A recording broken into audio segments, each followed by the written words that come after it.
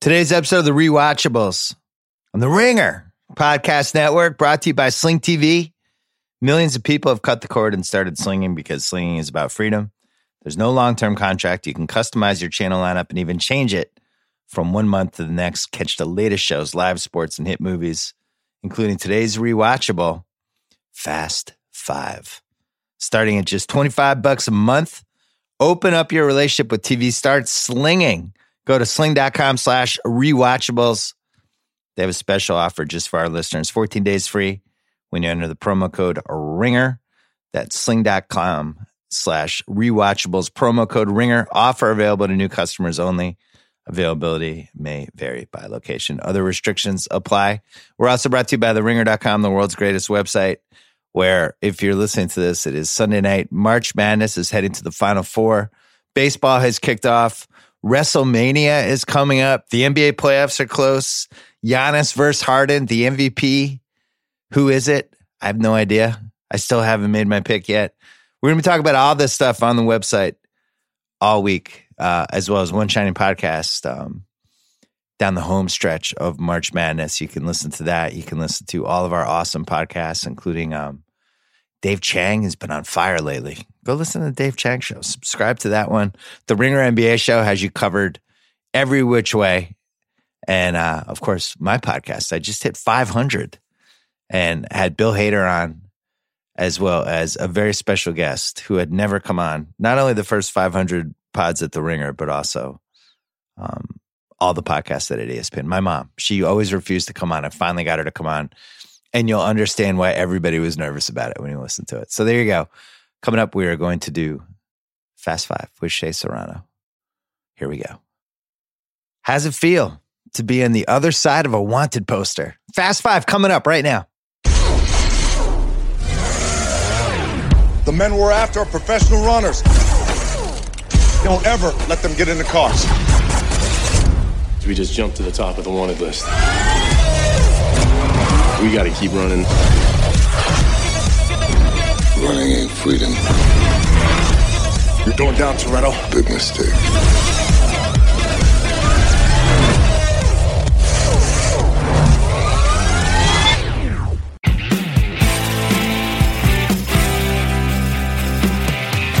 All right, Shea Serrano is here. He's actually on the phone. We know this movie so well. We know each other so well. We weren't worried about not doing this in person. We could do this anywhere. We could do this dangling from a helicopter. It doesn't matter. This is the greatest movie, I think, of all time. Is it the greatest movie of all time, Shea Serrano? Every time I watch it, that's what I come out of it feeling, is that this is definitely the greatest movie I've ever seen. I just wouldn't change a thing. I really wouldn't. It's just a tour de force from beginning to the middle to the end. It's perfect. The Rocks edition is perfect. Everything about it is it's aged perfectly. I loved it when I saw it. I like it every time it's on. I jump into different scenes. It's really everything I've ever wanted from an action movie. So let's start here. One of Hollywood's greatest reinvention movies ever, right? So explain to America where the Fast franchise was from 1 through 4, and then what happened in this movie. Okay, so 1 through 4, the first Fast and the Furious movie. If we're gonna build this all out, that's the skeleton for everything that came after it. Too Fast, Too Furious. That's part 2, which is a great title, of course. Too Fast, Too Furious. That introduces the idea of Brian teaming up with somebody else to defeat somebody that he can't defeat by himself. Yep. Tokyo Drift, part 3. That makes the game international. Fast and the Furious brings Dom back, because Dom wasn't in 2 or 3. Yeah. But it brings Dom back, and it takes all 3 of those ideas and it turns the volume up on everything. And then Fast 5 comes, and it's like the crystallization of every great part of those first 4 movies is what Fast 5 serves as. It's like the catalyst for 6, and then for 7. Fast 5 is the one where they just made everything possible after that. There was nothing you couldn't do after Fast 5. It's the one where they knocked out the roof of the house and just said, what if there's no roof? What if we take this premise and we remove all the limitations of it? Because really the first four are car movies. That ultimately the DNA of the movie is all four of them it's people racing. It's street racing culture and variations of things off that theme, but the cars are always the center of it. Fast Five is a heist movie, and they blow up not only the locations, but just the parameters of what we thought the series was. And, sometimes that could be a dangerous thing to just say, all right, we're reinventing this. We're making this way bigger, and we're kind of changing what you thought this was. But in this case, it was brilliant, and it was kind of by design, because when Vin Diesel came back, they basically saw this as a trilogy, 4, 5, and 6. They knew they were going to make 3 movies, and they knew it needed to be bigger than racing and just cars and all the stuff we loved about Fast 1, which we did a rewatch it was about, by the way. But I think that it succeeded like it did, and it worked as well as it did, is just really hard to pull off. This probably shouldn't have worked, like I would say even 60% as well as it did. What's the biggest surprise for you when you rewatch this movie? That how did that work? The biggest surprise is that it turned this into a legitimate movie franchise. When you got to part 4, it was like, I don't know, guys. We might need to pull the plug on this. Yeah. It was still fun. It was great to see Dom back. We had that's where we got the Dom versus Brian fight, when Dom calls the last number that Letty called because he thinks that she's dead, and it calls Brian's phone, and he fucking flips out. Yeah. Like, we had some big important moments in there, but it didn't feel like it was going to do anything new.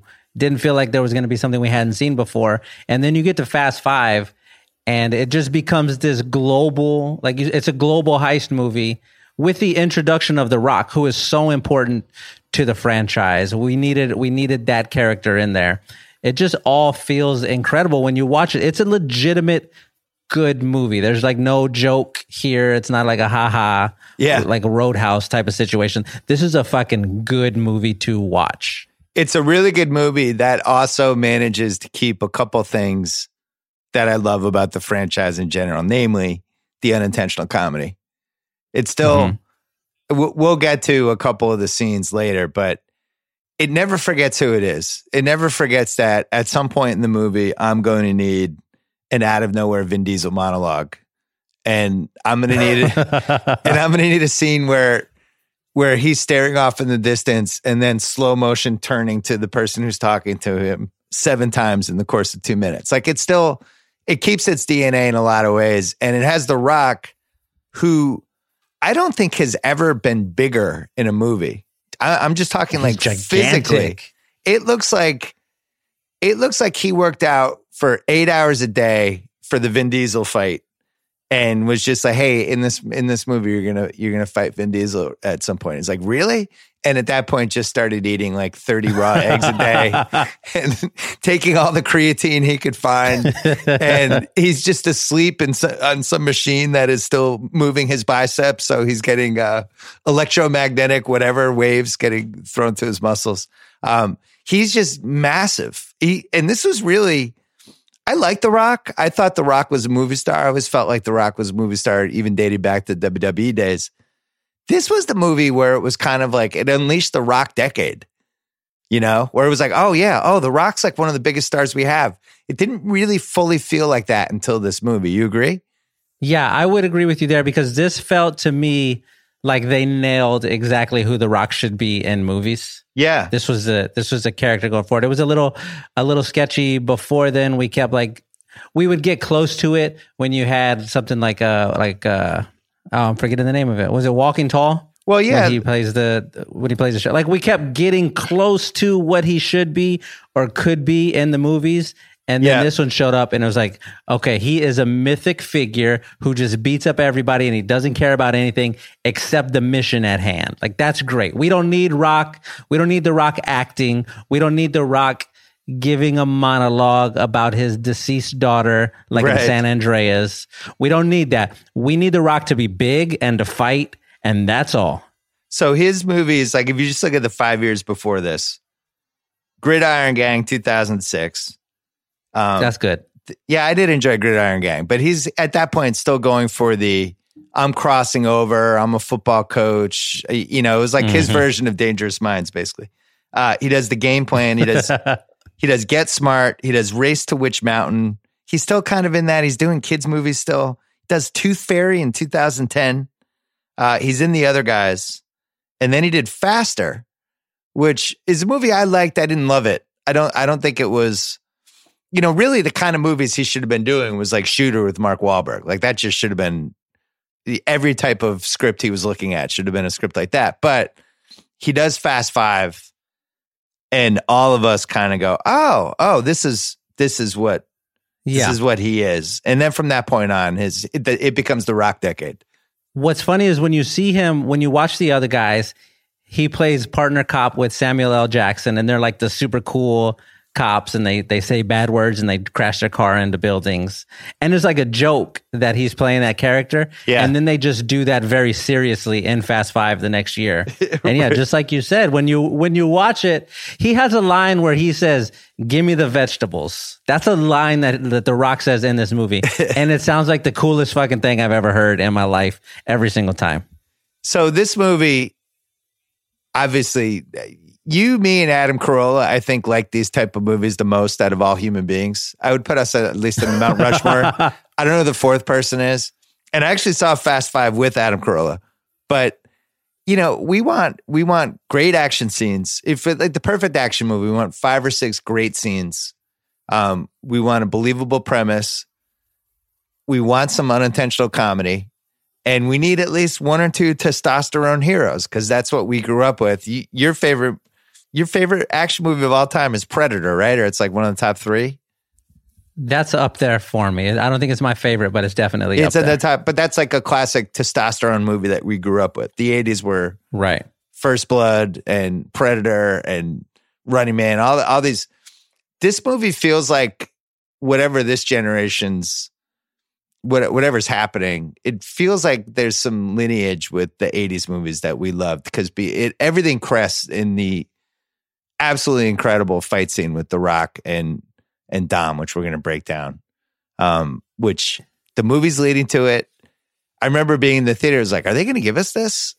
They're circling around it. Is this going to happen? And then it happens, and it's 2 minutes long, and it is just delightful. Could you have thrown in one more car race in this movie? Would you have one more? I don't want to see any other car races. They got every single part of this movie right. There's no, like you mentioned earlier, there's not one piece of this movie you can change. I'm with you there. There's not. I don't know where you slide in another car race that makes it feel better. I would watch it. I would watch a 12-hour Fast Five cut. Yeah. And then the remaining 10 hours, the extra 10 hours, could it all be car races? Sure. But I don't think we need it.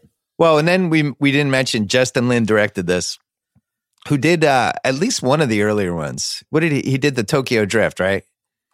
And then I think so. I can't remember. He did Tokyo Drift. I can't remember if he did Fast 4. This movie has a certain style to it, and almost a recklessness with the action scenes that it establishes pretty early with that train scene. Where when that train scene happens, and that's pretty early in the movie, and you're just you're just like, oh, okay, so everything's on the table for this movie. I think it's interesting. We've circled around this topic. I don't remember if we talked about it when we did the Fast One pod, but this is the movie. Fast Five was when I think we all looked at each other and realized that this franchise was going to be in our life for 20 to 30 years, and maybe even more than that if they figure out. Some sort of succession plan with Dom, and that maybe Dom's son becomes the lead and they find the right actor for that. But I think this was the movie when I realized this was the James Bond of my generation. What do you think of that analogy? I think that's probably fair. I definitely like this more than the James Bond franchise. But if you're just talking about longevity and like this is just going to be a part of your life for a good little while, yeah, for sure. Prior to this watching, I had not considered like how important this was along the lineage of action movies. Like you mentioned the Rock and the Dom fight. Like that's important for a couple of reasons. But I think maybe the biggest one is that there was a definite period where we went, okay, in the 80s, you're just gonna fucking be as big as you can. Just be a big muscle man and fight a bunch of Green Berets. And then we like streamlined everything and everybody got sort of smaller and skinnier. And then we got like that period of dark action movies where they tried to be kind of serious. And then somebody was like, hey, let's fucking bring the big guys back. That was fun. Yeah. And then we got them like, it became like a big thing, man. I fucking love this movie so much. Well, and they also, the technology got better. There's just no way they could have done the incredible 20-minute safe scene, which we'll get to later. I just don't think that scene is happening in 1986. I just don't think they had the equipment, the know-how, any of that stuff. They just would have been blowing stuff up. But I think this was the movie where I realized that there was a chance. I probably saw this. I was like in my early 40s when I saw this. That there's a chance these movies would be happening for the rest of my life. Like if you told me they're going to release 30 Fast and Furious movies over the next, over the course of 50 years, I might actually believe that because I don't know if this idea ever peters out. What would you, if I gave you the over under of 14 Fast Furious movies in our lifetime, would you go over or under? Oh, you absolutely have to go over. This franchise has already made over $4 billion. It's not going anywhere. There's no way. There's no way they don't keep making it. We got the Shabs and Haw spinoff. We have the like all female version that's coming. That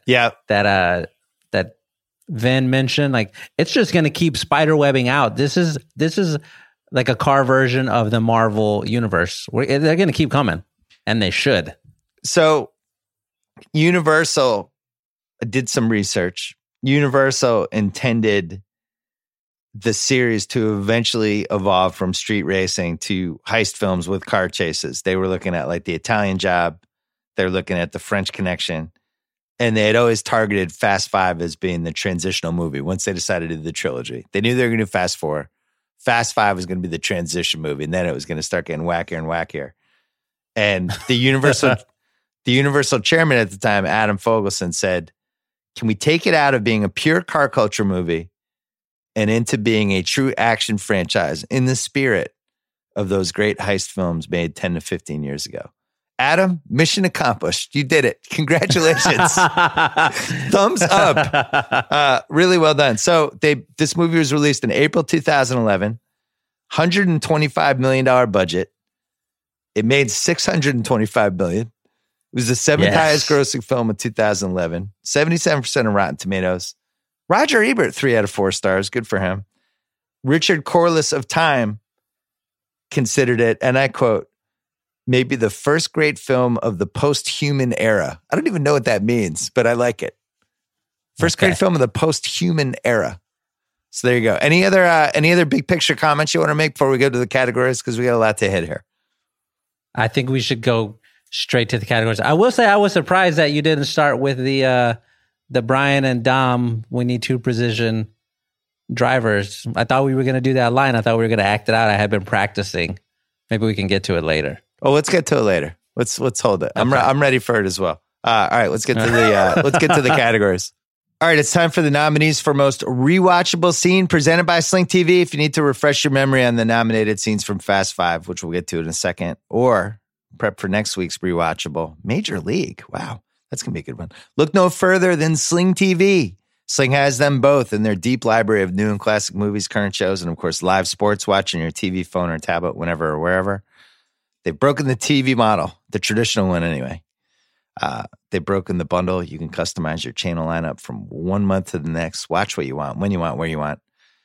I know Sling TV is the future. Even nephew Kyle knows how to use it. They've also created a special ribbon for us in the Sling TV app with a bunch of the movies we've discussed on the rewatchables and the corresponding episodes of this podcast. You can finally give movies like Pretty Women, Midnight Run, a whole bunch of them, the love they so richly deserve. The MLB, it's back.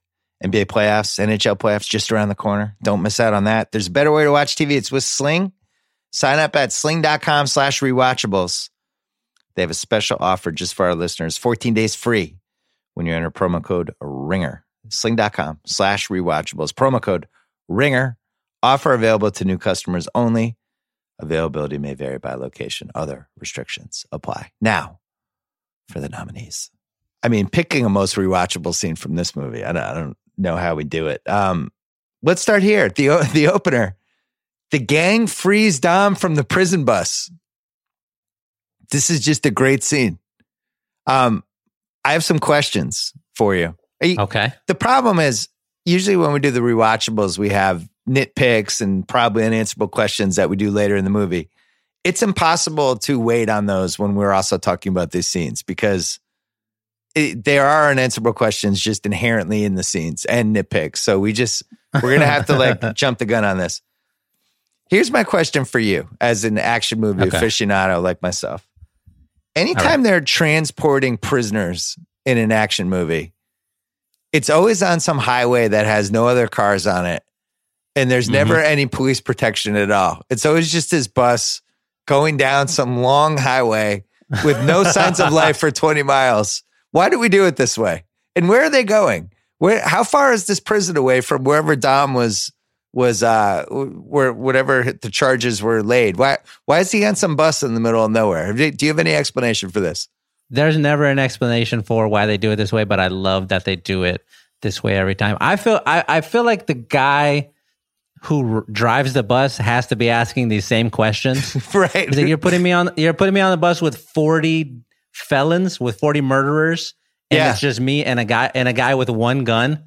This isn't going to work. It's not going to work out so great, guys. Like, what's going on here? And yeah, we get that long stretch of highway where there's just nothing out there. It's like they tell them, just drive to like the most dangerous part you can for like 45 minutes and then come back. And then if anything happens, nobody will know for hours.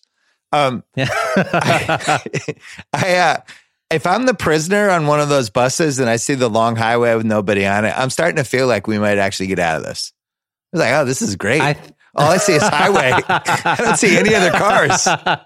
We might get out of this. One of the little things that they do in those scenes that I love every single time is the bus crashes, the prisoners are escaped. We flash forward to like the cops are there, and somebody always says, they're all accounted for except for one. Yep. And you know that last one is going to be a motherfucker to catch. Like they did it in Halloween with Michael Myers. Like Michael Myers got out, Vin Diesel got out. Right. Good fucking luck catching those guys. They're all accounted for except for one. The other thing, and I remember in the theater, people laughing. I actually remember this. They have the TV reporter reporting live from the bus crash. We just saw the bus going 60 miles an hour, flipping, 85 times. And all these people, and it's like just a bus, and there's just all these people crammed in. And she makes a point of saying there are no fatalities. Like, really, no fatalities? That one they person. Don't have seatbelts on. They don't have seatbelts on buses. Somebody's going through a window. These guys are in handcuffs. They can't even put their hands up to brace themselves from a fall. You throw in like 2 fatalities. All right, so that was one rewatchable scene. The next one, the train heist. Oh, we should mention with the prison bus thing. So the movie starts, Brian O'Connor in 4, he hadn't really crossed over yet, right? It's still, there seemed like there was a chance that he still might be able to be an agent, or I don't remember. I don't remember how 4 ended. Yeah, that's the thing of 4. He's still like kind of trying to catch Dom a little bit. Right. So he's not bad yet. So in 5, he's out. He's just decided, I no longer want to fight criminals. I want to help them. I've gone from trying to put criminals in jail to trying to free 40 convicts on a prison bus. And that switch just happens between 4 and 5 somehow. So he's on the dark side, quote unquote, from that point on. And because he's in love with Dom's sister, which once again shows when you really love somebody, you'll do anything, including flip a prison bus. Were you okay with the whole plan of the car veering at the bus and then Paul Walker's car angling it the right way to tip the bus? You liked all the physics of that? Yeah, that's a scene right there that shows how precisive. No, is that the word? Precise. I like precisive too. All right, we'll go with precisive. That shows how precisive they are when they're driving those cars. Like, that's a crazy plan. Yeah. They just say, all right, Mia, just fucking go 100 miles an hour straight at the bus. It's going to turn. I'm going to catch the corner of it with the back of my car, and it's going to cause the bus to fly. I don't know if that works. I don't know, but I loved watching it. Can I give you I have a controversial take here, and I'm going to just throw this out here. Yeah. But I think you're going to be with me on this one. I'm kind of upset that they broke Dom out of prison. I would like a Dom in prison movie, not for his life, but give me like a year.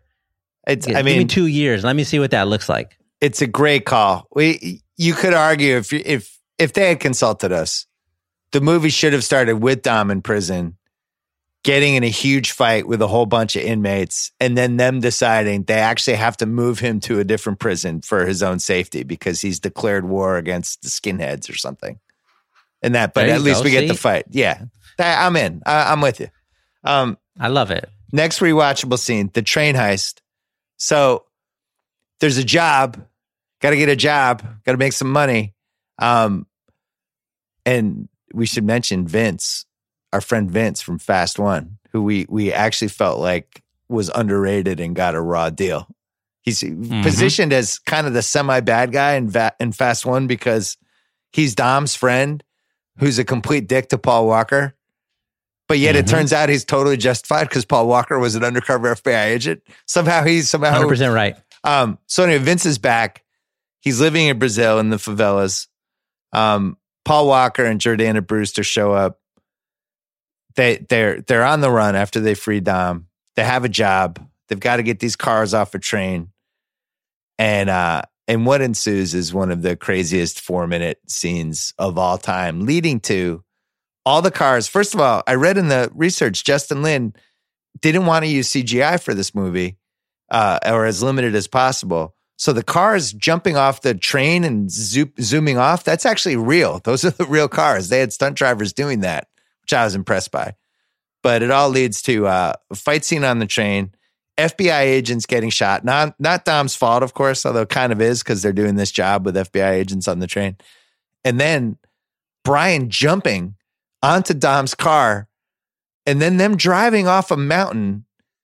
And then, would you say like a 300-foot drop? 350? That's 350 easy. They should have, if we pick nits, that they should have exploded when they hit the water. If you're up that high, hitting water is like hitting concrete at that point. And not to mention the car that they're landing on in the water. The car is a factor. I'm not sure they don't hit the car. Okay, so a couple of things here. Number one, we're going through the most rewatchable scenes. Your first two picks are the first two scenes of the movie. That's how incredible this movie is. Yeah. You could do every chunk of the movie as a rewatchable scene. But when they're doing this train thing and they get to the part where Brian jumps off and he's on Dom's car and Dom just punches it off the cliff, and they do that sort of slow motion shot where the car sort of starts to fall away from Brian. Yeah. I remember like losing my breath in that moment, like, oh, like you do one of those situations, and I couldn't believe it. And then you watch them and they fall and they splash in the water. And you're like, okay, these guys are invincible now. This is going to be fantastic. But what a fucking start! What a start! It's the scene where they're basically telling us from this point on, the Fast and Furious series is going to get more and more ridiculous. So just come with us. Come on, don't take it personally. These guys just survived a 350-foot drop. They're fine. They pop right out of the water. They're not winded. Nobody's like, ow, my ribs, my foot.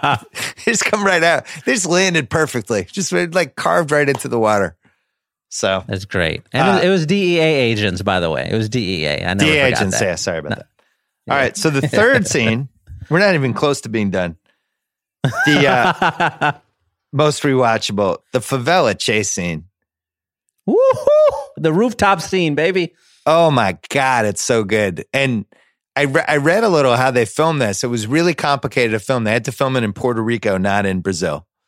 And they had to have, because the real people are living there. So they had to figure out all these different ways to shoot it and where to put the cameras and then have the cameras move. And everything about that scene is amazing. Some highlights. That's where Rock and Vin Diesel finally lock eyes on each other. That's where Vin Diesel on the run runs into his The Rock's partner. What's her name? Elena. runs into Elena, who's chasing him, and the people start shooting at them, and they end up in some sort of like close body contact. And Dom locks eyes on her, and that's it. She's just ready to leave everything, because that's the kind of power Dom has. You're trying to arrest him, but if he looks at you the right way, it's over. You just want to help him. You don't want to arrest him anymore. Every single person who has tried to arrest Dom has, in one way or another, fallen in love with him. Right. It happened with Brian. It happens with Elena. It even happens with The Rock. Yeah. Who's supposed to be an impenetrable mountain. Right. He falls in love with him. He's at the end of this movie, he decides to help with the heist. It's just Dom just has special powers. That scene is really great. And I think what I like about it the most is just how unique it is because of the favelas. Like just the way they shot that. It's so cool. There's just never been a scene like that. I love when Paul Walker and Brewster fought. They do the jump and they fall through the they fall through the house. And the bad guys, everybody has guns. Nobody shoots in the house. We're kind of so impressed by the jump. They just let it go. and then somehow everyone ends up together. Somehow they run into Dom at the end. It all works out. It's great. So that's the third scene. Fourth one, a personal favorite. This might be my answer for favorite, most rewatchable scene. The balcony barbecue scene. Mm-hmm. After everybody finds out that Brian's girlfriend is going to have a baby, and the screenwriters and producers clearly said, hey, around the 45-minute mark, we're going to need a Vin Diesel monologue. So just work that in. So they're hanging out on the balcony. Out of nowhere, Paul Walker goes, what do you remember about your father, Dom? Just out of nowhere. I don't know any scenario. You and I could hang out for 10 straight years and I wouldn't ask you that question. I don't know what man would ask another man that question ever. What do you remember about your father, Dom? Okay, first, I don't like that you're laughing when you're talking about this scene. I'm already mad about that. Second, the guy who asks this question is the guy who just found out that his girlfriend is going to have a baby, and he's thinking about how he wasn't around. His dad wasn't around. Like this is a great moment. This is the one part where you and I lock horns every time. We had the same argument during the Fast and the Furious rewatchables. This is my favorite scene in the movie. I'm in with this scene. I just think it's ridiculous how it started. Okay, but you like this scene because you think it's so funny that Vin Diesel is having this serious moment. I think Vin Diesel is a phenomenal actor in these specific moments. This is where we fight. He's fantastic. I want to talk to Dominic Toretto about being a father any day that he will allow me to, because I think he's just going to have some really insightful things to say. The memories he has of his dad, it feels like he's really talking. He's probably talking about his real dad right there. I have no idea. It's so great. It's so moving. Well, the most important thing, and the reason that I think the screenwriters really wanted to do this scene, is the way Vin Diesel pronounces the word father. He says, see, there you go. There you go, making jokes again, Bill. He goes, father. And there's this one part where he's like, what do I remember about my father? I remember everything about my father. Everything. Like he almost like it sounds like he's drunk when he says the word father for some reason. It's just an incredible scene. I love watching Vin Diesel seriously act. Now, we might love them for those scenes for slightly different reasons, but I think we love them just the same. I love when I love serious Vin Diesel. And I think one of the keys with this series is that they will always try to work those scenes in, whether they make any sense or not. This one actually did kind of make sense, I guess, because he did find out he's a father. I love it. What do I remember about my father? Next scene. Also more Vin Diesel.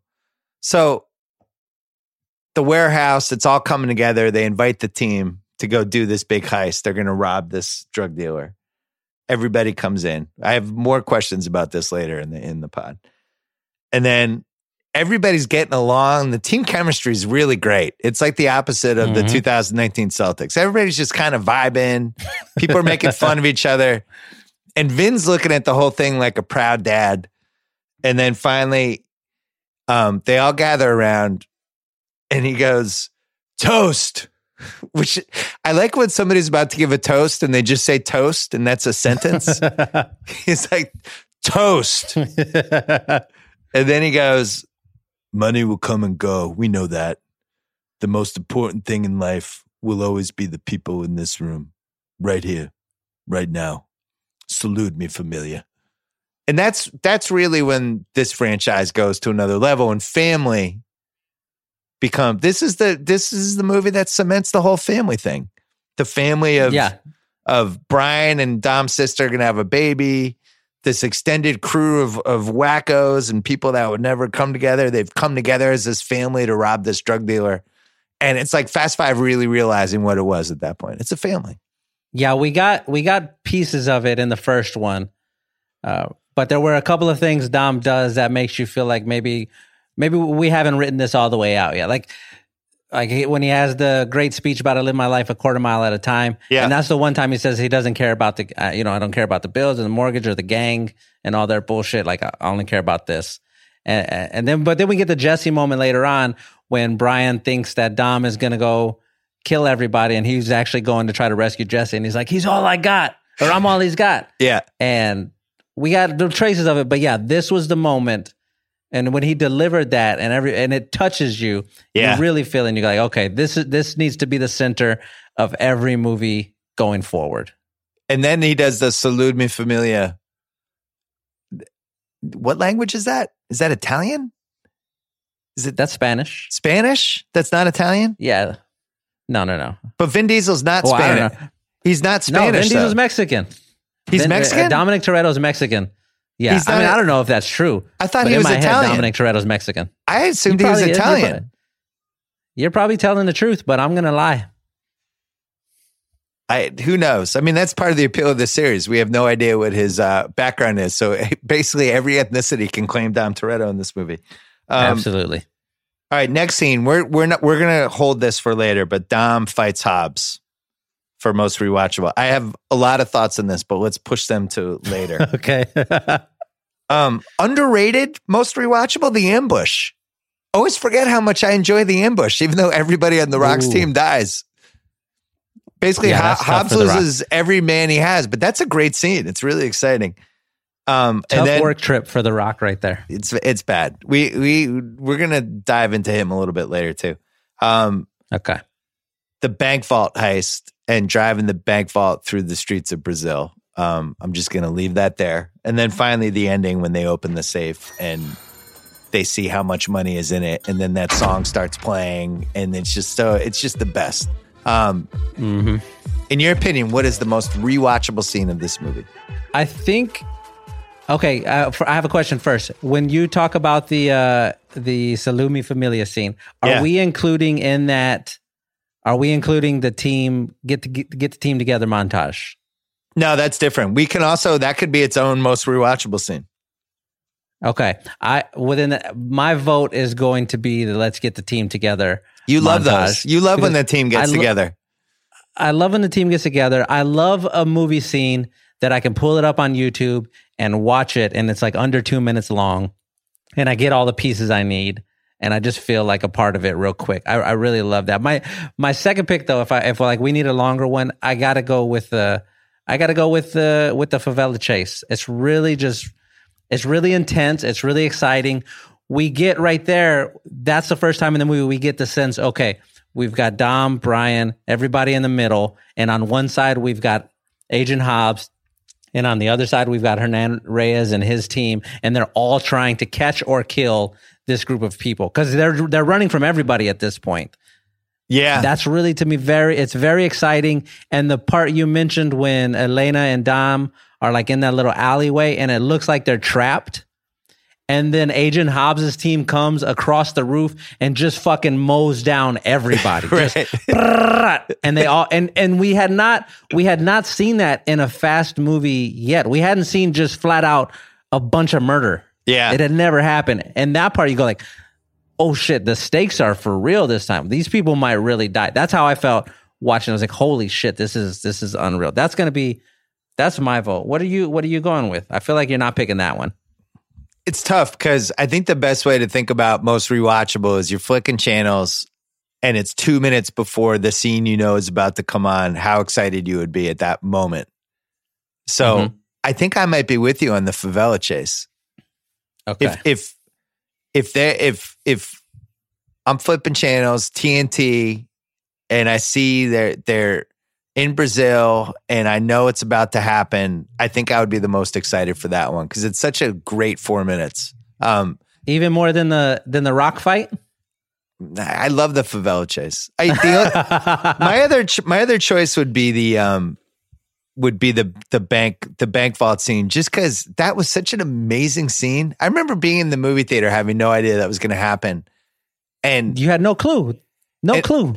And it was one of the all-time "how the hell are they doing that" scenes, where you really just were like, "How are they doing this?" Because it didn't seem like CGI. It really seemed like they were really just destroying all of Brazil with this bank vault.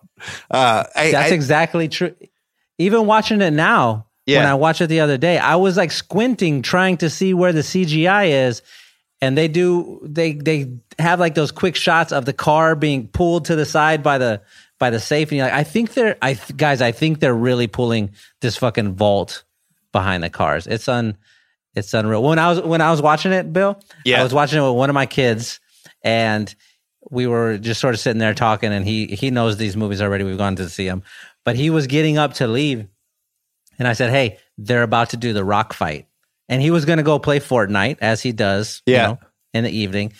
I said, "Hey, they're going to do the Rock fight," and he didn't say any words. He just laid back down on the couch, and I was so fucking proud in that moment. I was so excited because he knew exactly what I was talking about, and he knew he was about to watch something special. I don't think there's a right answer. It almost seems like it depends what mood you're in that night.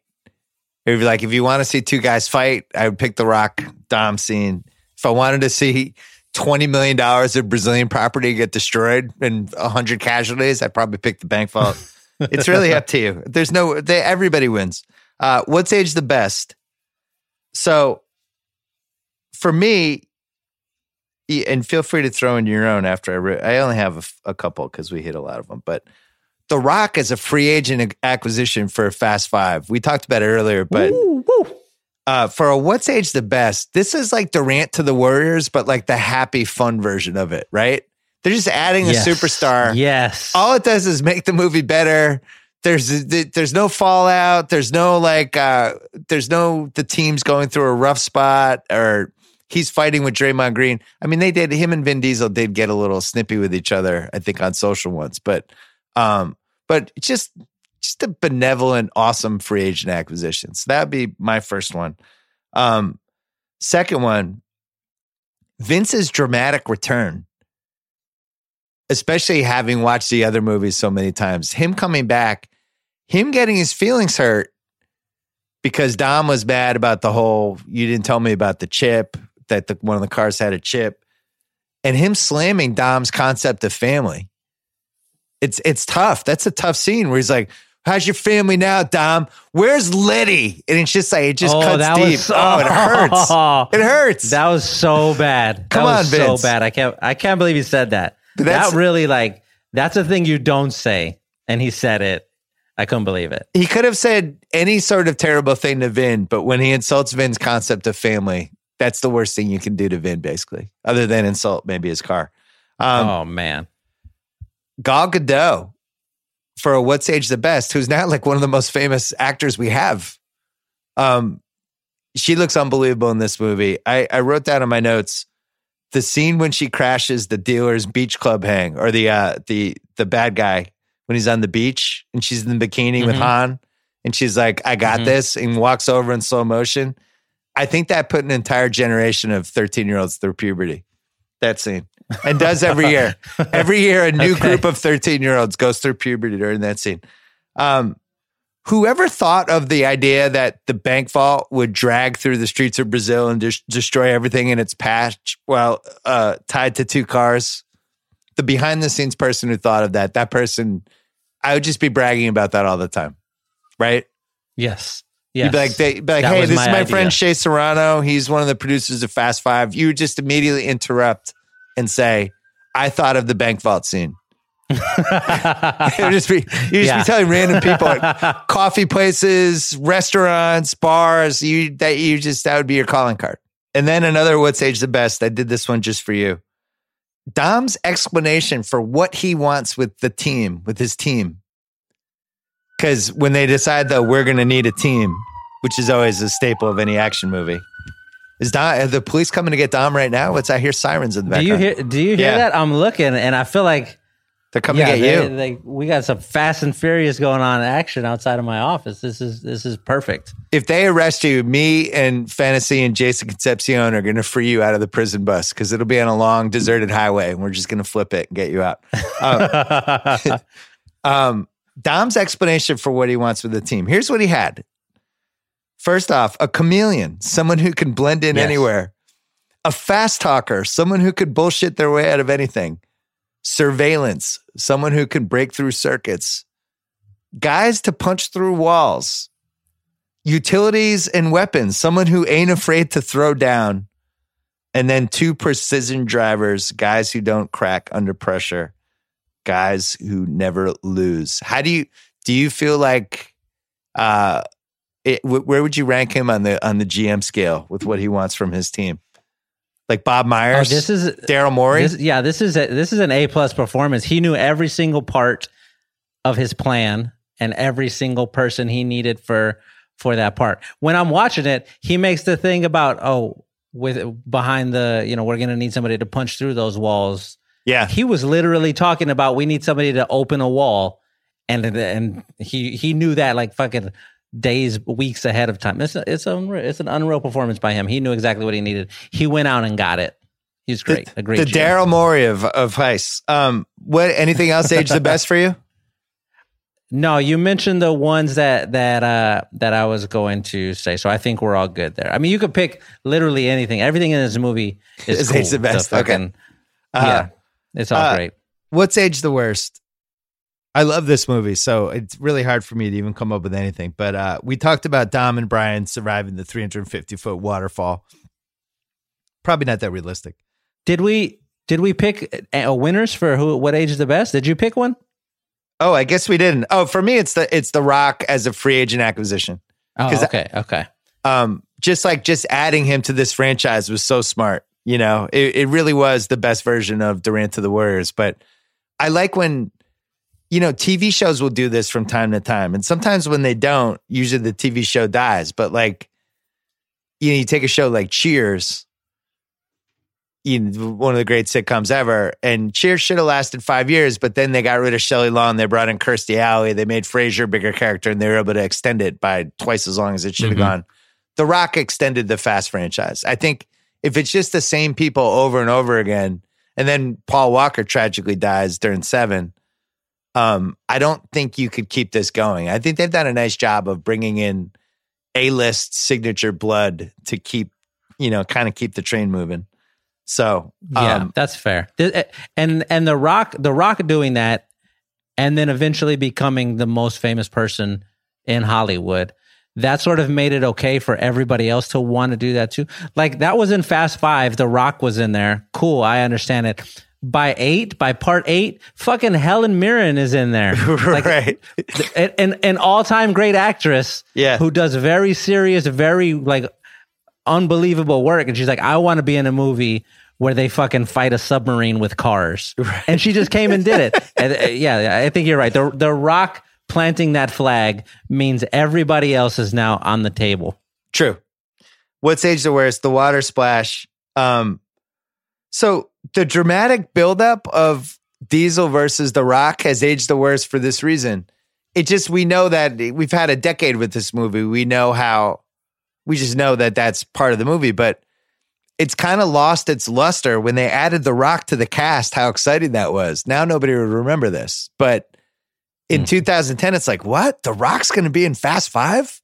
Like there was like a real electricity about it that has kind of faded away because this movie has been on for 8 years.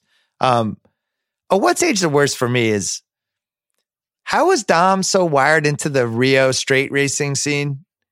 This was the movie where the leap of faith of Dom is just so connected in all these different cultures. But meanwhile, he was just this dude who lived in LA for, the first 3 decades of his life. How did he know? How does he have all these Rio connections? He's hiding from the police in these favelas. So how does he know like the big street racing thing, and how does he have all the connections, and how did that happen?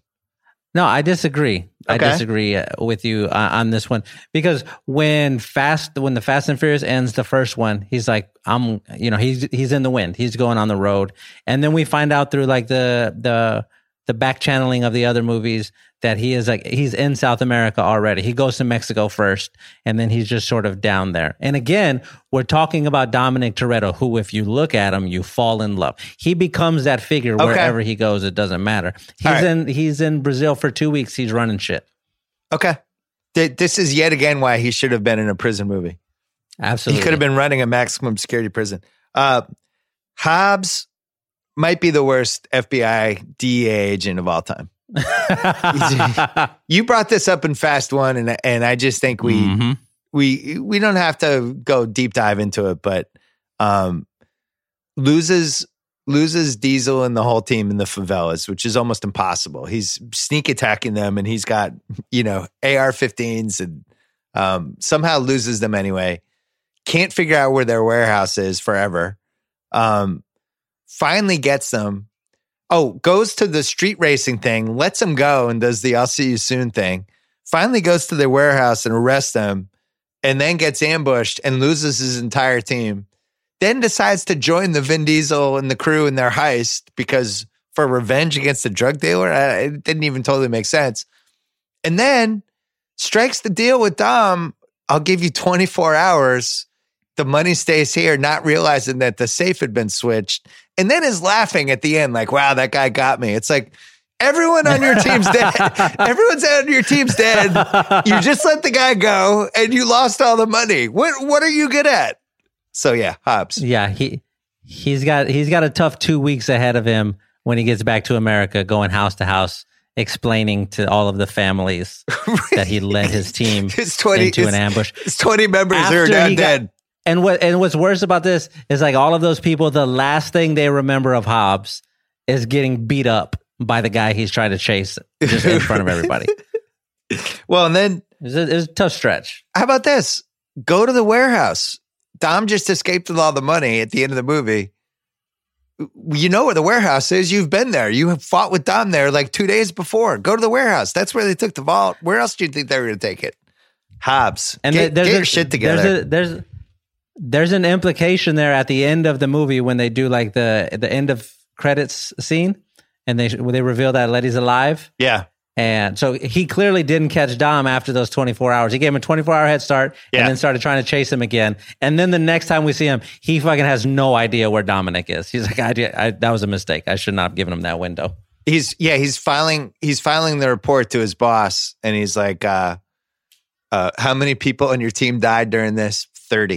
How many millions of dollars of damage were caused to downtown Rio? $38 million.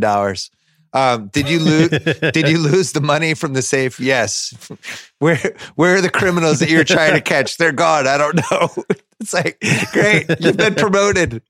All right. So that's aged badly. And I'm going to say it lags for like 4 minutes during the Ocean's 11 part. There's a way to tighten it where it's just like, there's one stretch where it's like, all right, give me some sort of something. And then finally, where do you stand on Elena? I'm pro Elena. You're pro Elena. Give me the case for her. I'm pro Elena. We need that blood in there. We need the young cop with the haunted past who wants to do the right thing. And then we want to see her become like part of the crew as well. She's like she's a smaller version of Brian O'Connor. I think physically, she looks like she might be like 5'1". That was the toughest thing for me because I think they had to cast somebody short because I think Vin Diesel is secretly short, so they had to have somebody that he would tower over. Vin Diesel's like 5'3". All right. So what's age the worst for you? Would you add anybody else? No, I think this is going to be the first time in the history of the rewatchables that I'm not picking a thing for what age the worst because I love every single part of this movie, and there's just no, and like everything has a purpose. If we talk about the logistics of them falling off of the cliff and splashing into the water, and not getting hurt, that's the moment that we know, okay, these people are becoming almost superheroes. Because in the first movie, they're just sort of fist fighting and that's it. And then by the seventh one, a building a parking complex is crashing down on Dominic Toretto on his head, and he just walks away from it. Like, we needed that moment to establish, okay, there's nothing that can happen here. So I'm going to disagree with you. There are no parts of this movie that aged poorly. I'm going to say Hobbs's performance as whatever his job was has aged the worst, because he is abominable. As much as we love Hobbs. Casting what ifs. I only have one. According to Vin Diesel, the role of Hobbs was originally developed for Tommy Lee Jones. Nope.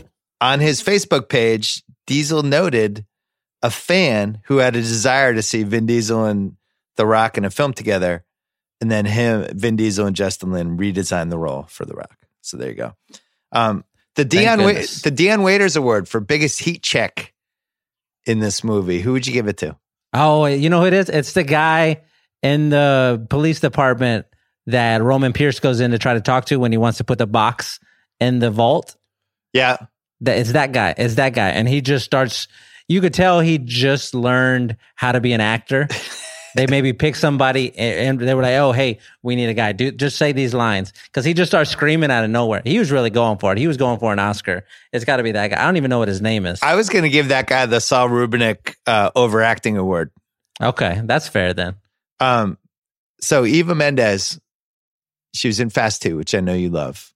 Wait, what is Fast 2? You have that not ranked as the lowest of the franchise, right? No, absolutely not. What's your lowest ranking one on the franchise?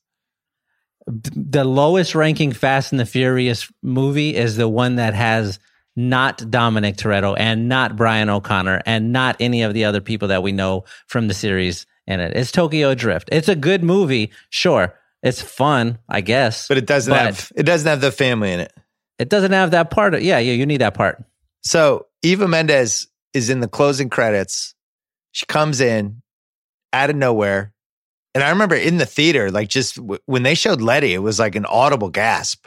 It really was. It was like, people were like, oh! But she's in there for like a minute. She flirts with The Rock. She leans over the desk and then just drops a bomb. And I don't know if it's an NBA box score, she plays 2 minutes and she gets off like 3 threes and grabs 5 rebounds. It's a great job by her.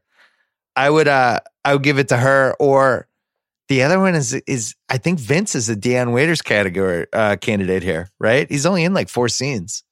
Has the great monologue. Yeah, he's a definite. I mean, if we can include Vince, then it's got to be Vince. All right, let's give it to Vince. Because he does the Letty line. One of the first things he says when he gets in that argument is he reminds everybody that Brian was a cop. You never listened to me. Not when I told you he was a cop. Not now. You never trust me. And look where it's gotten us. Look at our family now. I can't go home. Your sister's stuck in this life. Like, he's still holding on to that. He was really swinging. I like Vince a lot. Half-Ass Internet Research. The first trailer for Fast 5 was released on Diesel's Facebook page on December 2010 in what's believed to be the first ever use of this marketing approach. At the time, he had 20 million subscribers. And then the other people in the cast all did it on their Facebook pages. And there was this groundswell from that moment on for this movie. Very smart. And laid the groundwork, basically, for how people would start marketing movies this decade. So good job by them. The production originally intended to film on location in Rio de Janeiro. Puerto Rico came in, offered tax incentives totaling nearly $11 million. So they filmed mostly in Puerto Rico. Did you know this? Did I ruin it for you? No, I didn't know this. I don't care where they filmed it. You tell me they filmed it in Philadelphia. It's fine. I have a question though. I hear the thing about the cities offering tax incentives all the time. Yeah. What does that mean? I have no idea what that means. I think it means basically you just save money in the budget if you film there. So it's Okay. you save $11 million basically. I like when I ask a person what a thing means, and if they start with, I think basically, I already know that they don't know what to talk about. I'm talking out of my So they contributed $27 million to the Puerto Rican community. So good job by the Puerto Rico government. They made some money on that one. The rooftop chase across the favelas was filmed in Puerto Rico.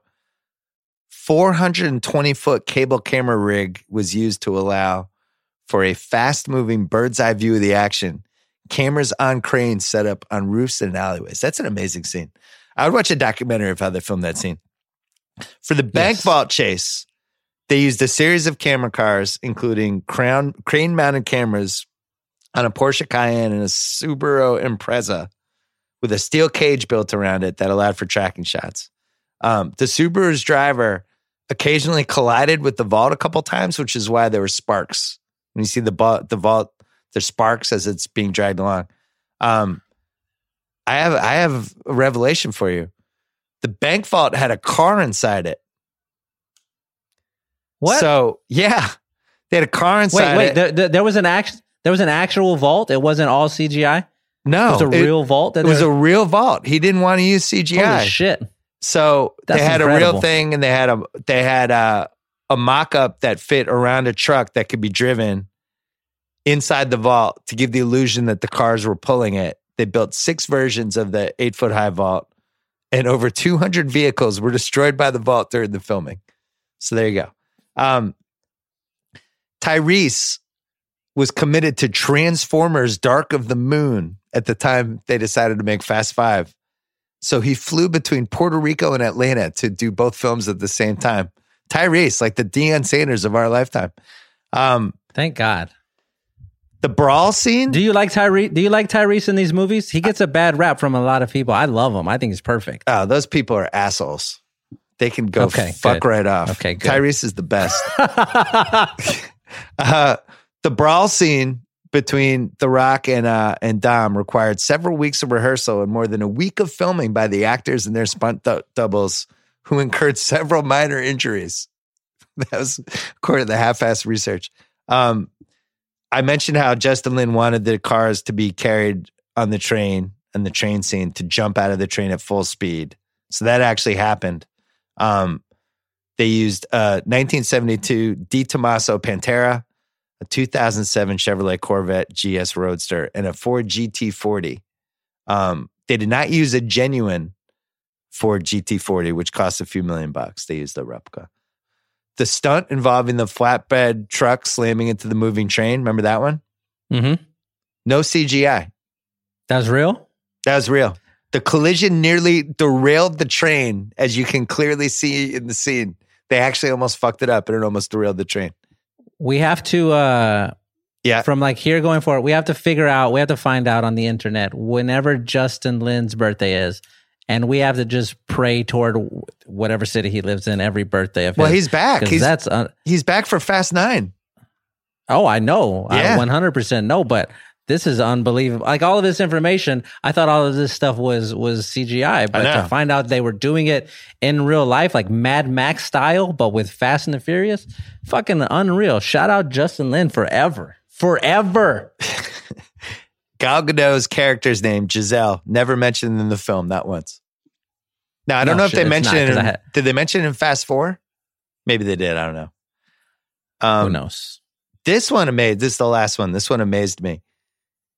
Michelle Rodriguez, as they were filming Fast 6, did an interview and she said she didn't know about the twist ending to Fast 5 with her in it until she was in the movie theater watching the movie and saw herself and realized that she was back. How excited do you think she was? That must have been like, ka-ching! She was almost as excited as I was when I saw that. Michelle Rodriguez as Letty is responsible for like 2 of the best 6 fights in the whole franchise. She's responsible for the 3 best driving scenes or like stunts. She's unreal in every aspect. Bringing her back was a genius part. It might prove to be more powerful than when they brought The Rock on. Like long term, I think that might be the case. It was great. Perfect in every way in this movie. Love her. All right, Apex Mountain. Vin Diesel. I'm actually going to say yes. I think this was Vin Diesel's Apex Mountain. I think this is his best start to finish performance in a Fast movie. I think he's one of the biggest stars of the world at this point. He has a foe to go toe to toe with. I enjoy his performance the most, and the movie, this was when it became a $1 franchise. So I'm going to say yes for him. What do you think? Yeah, I'm voting yes for you for all of those same reasons. This was the moment that you knew. Paul Walker, I'm not sure, because you could argue the 2000 range when he hit pretty big with Fast 1, but then also you know what? Fast 5, this had to have been. This is when he's, this is the buddy cop movie for crossed with heists, and he just knows he's going to be in this for as long as he's alive, which is unfortunately not that long. But I would say Fast 5 for him too, to say the best version of the best franchise he was ever in. The Rock. I think I'm not going with this one for his peak. Oh no, you know what? I'm lying. Yeah, you're right. What about The Rock? No, not The Rock. Not The Rock. So what is The Rock's Apex Mountain? The Rock's Apex Mountain is right before he did Skyscraper and Rampage. Before those movies came out, that was the apex of The Rock. So mid 2000s. Because we thought we thought those movies were going to be good. We thought there's no way The Rock can make a bad movie. There's certainly no way The Rock can make a bad movie where he's fighting gigantic animal monsters and he's trapped in a building and he's doing like a bigger version of Die Hard. And they ended up not being that great. But the lead up to that summer, that was when he was just everywhere and undeniable. So like 2016, he does Central Intelligence and Moana. He's got Fast 8 coming. And people are talking about how he should run for president, and he's got the biggest social media presence of any celebrity. Yeah, I would say that's bigger. How about cocoa butter? Would you say this was Apex Mountain for cocoa butter? Because he's got 10 pounds of it on his arms in this movie. Yeah, this is a good movie for cocoa butter. Is that what he puts on? Who knows? He just buttered up. I don't think Apex Mountain really for anybody else. I think that would be I wonder whose idea it was, because this was a great pool by this person. This is like maybe the second best idea behind the pulling the bank vault. I wonder whose idea it was when they were filming this movie. They were like, you know what we should do? Fucking make The Rock sweaty in every scene. Every scene, he's just sweat on his forehead. He's so intense. Yeah. And I don't know why he's sweating at night, but I guess go for it. It's because he was working out 24 hours a day. Okay. The Joey Pants Award goes to the guy who plays the billionaire drug dealer, Joaquim de la Meda. He's one of those guys. He's been in a lot of stuff. You don't really know where he's from, but he's been in a lot of stuff. As soon as he's the bad guy in Desperado, that's how I knew him. And when I knew he showed him. up, I was like, "Oh shit, Bucho's back." Yeah, I knew him from that. I knew him. He was in 24. He's a bad guy in 24 during when 24 was actually really good. One of those seasons. Mm-hmm. Great bad guy face. So we're bringing this category back just for this movie. Who would have been the best addition in this movie? Danny Trejo, Steve Buscemi, Michael K. Williams. I mean, I don't even think we need to really answer this, but I thought it's clearly Trejo should have been in this movie. I kind of don't know how he wasn't in this movie. It's upsetting. I disagree. I think you need Danny Trejo. Danny Trejo is a little too gruff. A little too gruff for this movie. We need somebody slick. I think we need Michael K. Williams here. We need somebody who is like, he could have been the bad guy. He could have been a bad guy's henchman. Because like the main bad guy muscle that we see, the guy who's left standing in the street after the big shootout. I didn't love that guy. Yeah, that guy was kind of... No. I didn't love him. Replace him with Michael K. Williams.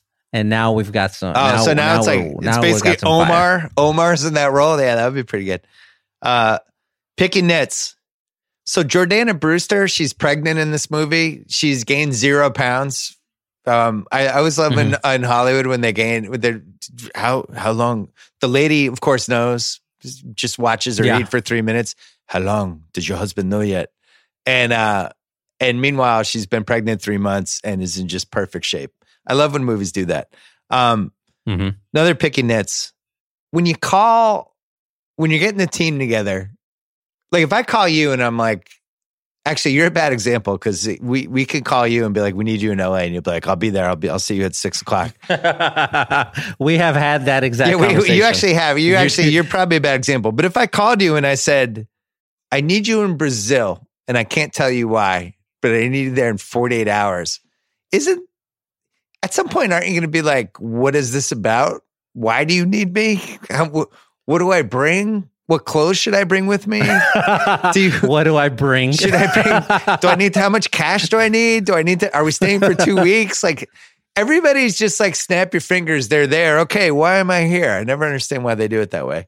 Mm-hmm. But I thought it made me think like, so the team shows up at the warehouse. They're all kind of introducing themselves, talking. I'm this person. I'm that person, feeling each other out. And then Vin Diesel comes in and does the classic action movie line. I see you all met. And I was thinking that there's certain lines that can only be said in an action movie. And I think I see you've all met is one of them. Here's a couple others. Don't worry about it. You're going to want to see this. We're going to need a team. And I heard about you. All 4 of those lines are also said in this movie. It's like this action movie Mad Libs. You're Shea Serrano. I've heard about you. We're going to need a team. All right. So that's another picky nit. The train heist is ludicrous. I love it though. It's just like, the train should have derailed and they should have died in the water jump. Other than that, it was realistic. So how did they get the Wi-Fi signal in the Brazilian warehouse? I can't even get a Wi-Fi signal in my bathroom in the second floor of my house in Los Angeles. So how did they get Wi-Fi there? Did we ever figure that out? We don't. They have a very strong Wi-Fi network in Puerto Rico / Brazil. How does Dom's warehouse stay such a secret in Brazil? Nobody knows this warehouse. This giant warehouse is there with cars zooming in and out, and a fake bank vault being wheeled in by a truck. Where are they getting this stuff? Are they getting it from the Rio Home Depot? I like that's like another cool little thing they do in these movies is they just don't. They were not going to explain it, so they do the whole I had a life before I met you. Yeah, like, yeah. Oh, okay, you're fucking got it. A safe salesman. Rock and Dom have one of the most brutal 2-minute fights anyone's ever had in a movie. No bruises or cuts afterwards. Not one. not one. Not even like a little shiner underneath somebody's eye. Nothing. Hobbs decided to join them for the final heist. I love it. It's absolutely ludicrous. Why? Because he wants revenge? What? The guy killed his whole team. You got to take him out. You need to. I don't know. Do you tell your boss at that point and be like, "Hey, my whole team got wiped out. I'm going to be back in 2 days, but first I got to help out on this bank heist." So that was a big that was a big one. Did you catch? I didn't catch it in the movie theater. Oh, let me ask you first. Yeah.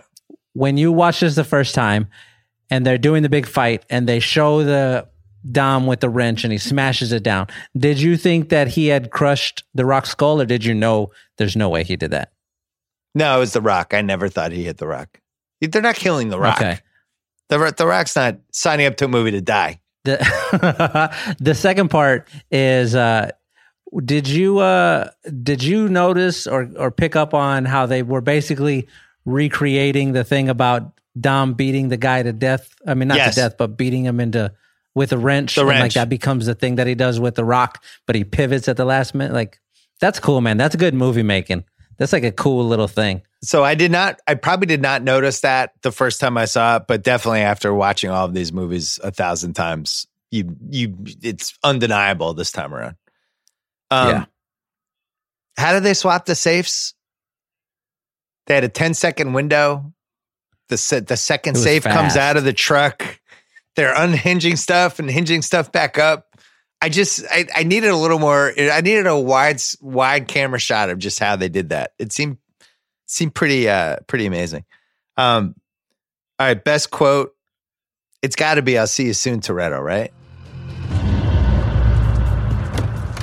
Toretto, I'll see you soon. No, you won't. Is there a better quote? No, probably not. I like Brian smiling after Dom gives the whole "we need 2 precision drivers." Yeah, guys who don't crack. I like him giving that little smirk and say, "Yeah, you know we got that." Most importantly, we're gonna need 2 precision drivers. Guys that don't crack under pressure. Guys that never lose. You know we got that. Like, that's great. That's a great Paul Walker moment. He's so handsome in this movie. He's so likable. Great haircut. He just, Love that man, guy. a perfect haircut. All the shouts to Paul Walker. There's also a quote in here. I'll just won't even give you the context where somebody says, "Running ain't freedom." Just want to throw that out there. All right. Yeah. Could this be remade as a 10-episode Netflix show? No. Don't mess with this franchise in any way. We will kill you. No chance. Probably unanswerable questions. What happened to the other 2 Brazilian dudes on the team who won money, who then went to Monaco, and we have no idea if they won on roulette or not? They just left us hanging. What happened? Did they win? Yeah. Did they lose all their money? I think they try to make it look like it's going into green, but I don't think it went into green. One of them ended up winning. They gave the other one their half back of the money, and that was it. But what happened to those guys? Why weren't they invited back for Fast 6? We just got rid of them? What about Familia? What about my family? Now they show up later on. They show do? up later on in the yeah. They got like quick little thing. They don't become a substantial part of the team, but they pop back in. That's bullshit. I don't know if Dom treated them correctly. Why not rob the first drug dealer and just be done with it? Because they have that first one where everybody's in their underwear making drugs, and they come in, they break, and that would have been like, I don't know what, 10 million? How much would they have made from that? That looked like several $1 million. I mean, you figure they've got 10 or 11 stash houses, and each house has somewhere around $10 million. Yeah, they burned up 10 million to get, I guess, to the big money later on. But yeah, maybe call it a wrap after that one. Maybe just Dom, Brian, and one other person. They just robbed that first stash house, and then they're off. Split the $3 million apiece. Yeah. Might have been a safer bet. What would have happened at the end if the safe went over the bridge? And I wonder if they thought about it. Because it comes very close. If the safe goes over the bridge, it pulls the car over the bridge with them and sinks to the bottom, and that's it. But then again, there's nothing in the safe, so I guess it doesn't matter. It could have been a good twist ending, though, where they think they just lost the money and The Rock thinks the money's gone. Then they have to send the scuba divers to go get it, but then actually it's in another safe. I got 2 more. Okay. Was there a bigger mistake in the history of movies than not spinning off Han and Giselle into their own movie that you can think of? That was tough. Han is such a great character. I love Han. But I think he's a complimentary piece. I think he has to serve in that role. He's like a Klay Thompson type character, but where he can get hot and carry a scene or two. But I don't know if he could carry a team for a full season. You know, I think Han and Giselle could have been the Netflix show. Maybe there's still time. Yeah. All right, here we go. That way. Last unanswerable question. What do you score the fight if it's boxing? Dom versus Hobbs. What's your score? What's your round? Is it 10-9 for Dom? Oh, it has to be 10-9. It might even be 10-8. We've got a knockdown. He's basically knocked out at the end of the fight. He's just sort of laying there. He's not moving around anymore. He's not trying to get up. He's not doing the thing where he's like pretending like he still wants to fight. He has had enough. He has gotten beat up enough to know, I don't want this anymore. It might be a 10-8 fight. Well, you're not going to believe this, but I wrote down every sort of thing that happened in the fight. I did a copy box punch numbers. Dom landed 11 punches. Hobbs landed 5. Dom landed 4 elbows. Hobbs landed 3. Hobbs landed 5 kicks. Dom only landed 1. So more kicks there. Dom's never been a kicker. Yeah, he's not really. Vin's not really athletic enough to pull the kicks off. Dom had 7 takedowns or tackles. Hobbs only had 5. Craig, the producer, is really enjoying that. Craig's really like just in awe of what's happening right now. Hobbs missed a punch or had a punch blocked 5 times. Dom 6 times. Hobbs had one headbutt. Dom had two. Hobbs had an armbar. No arm bars for Dom. Hobbs had the sleeper hold, which almost got Dom there. No sleeper hold for Dom. I think it was closer than we realized. I think the ending skews it. I have it 10-9. I don't know. I feel like if you get the guy, you have him in a rear naked choke, and you also have him in an armbar, and you don't finish, and then the fight ends with you almost dying, the guy choosing not to kill you, I can't give you 9 points for that. I'm sorry. So supposedly... Statham in The Rock is a 10-9 fight. Dom in The Rock is a 10-8. So supposedly, there was a lot of negotiation for how this could go because The Rock did not want to have his ass kicked in the movie. And, I can't even imagine how long they argued about that. And I think that was one of the reasons this lasted for a week. And I actually think they spelled out exactly how much violence from each side was on there. So they made sure one guy didn't have too many of this. So if you actually lay it out, it was pretty even how they did it. But then the ending made it so that Dom, I wonder if The Rock, even at the 11th hour, was like, hey, what if he's going to hit the monkey wrench, but I stop him and then people jump in? Like, I wonder if, he really does lose the fight. He couldn't have been happy. He loses the fight and then Dom has to save him later on again. Yeah. Yeah, it's a tough stretch for The Rock. He was definitely angling. He was definitely trying to come up with a different way to end that fight. I have to imagine. That's his whole thing. He's like the unbeatable guy. Well, I also had, for unanswerable questions, how did they film the Dom Rock scenes where it made that seem like they were almost the same height when The Rock in reality is 8 inches taller? Like if you actually watch this movie carefully, there's a lot of carefully constructed. You never see their full bodies facing each other. It's always like there's something in the way, or the camera's looking up, or they cheat all these different ways to make it seem like they're the same height, which I enjoy. There's only one or two times during that fight. And so when they're right in front of the car is one of the clear times you notice it, where The Rock is coming down to get Dom. But yeah, all the rest of them is they did a really, really good job. You have no idea that they're that small. The same thing happened to me with Josh Brolin, who in my head has been 6'6" his whole life. And then in Sicario 2, they do these wide shots of him walking across a room. And you're like, oh shit, this guy's 5'8". He's just got a gigantic head. I thought Josh Brolin was 6'2". They have him listed as 5'10", which means in real life he's 5'8". No, man. Who won the movie, Shea? The Rock.